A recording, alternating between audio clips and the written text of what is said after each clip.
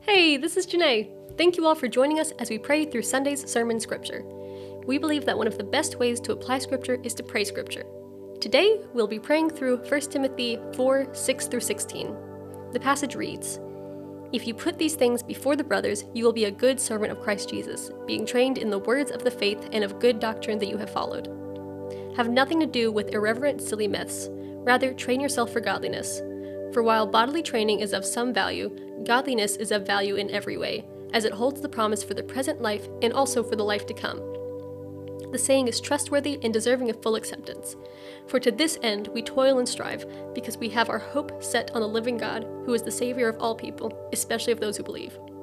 Command and teach these things. Let no one despise you for your youth, but set the believers an example in speech, in conduct, in love, in faith, and purity. Until I come, devote yourselves to the public reading of Scripture, to exhortation, to teaching. Do not neglect the gift you have, which was given to you by prophecy when the council of elders laid their hands on you. Practice these things, immerse yourself in them, so that all may see your progress. Keep a close watch on yourself and on the teaching. Persist in this, for by doing so you will save both yourself and your hearers." When I read this passage, especially the second half, I get a lot of encouragement. There's so much instruction here, but it's good and it's for our building up. Specifically in verse 12, which is, "Let no one despise you for your youth, but set the believers an example in speech and conduct in love and faith and purity." Most of us are college students, and so we're young, we're somewhat unexperienced, and I bet that most of us have had some kind of experience where we've been disregarded for being young. And I think that can lead us down a train of thought that we're not able to be leaders or able to be examples or good ministers of the word due to our age. This idea that, oh, well, I just don't know enough, I'm not experienced enough, so I can't do that.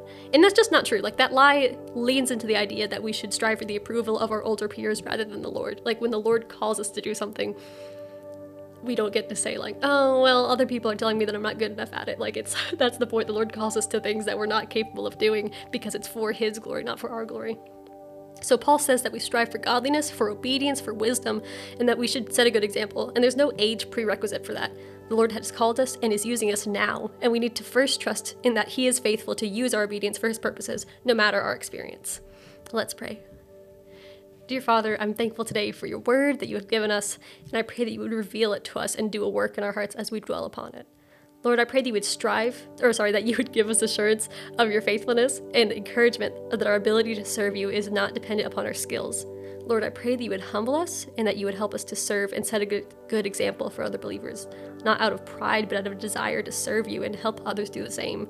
Lord, I pray that you would help us to not have these lies in our head, these lies from the enemy that are telling us that we can't do what you've called us to, but instead that we would have such a strong faith and assurance in you, and that knowing that obedience is the best thing that we can do, and that is the most glorifying thing to you that we can do. So I pray that we would be obedient in that, and that you would help us in that, and you would be leading us and guiding us through all of it. And I pray these things in your name. Amen.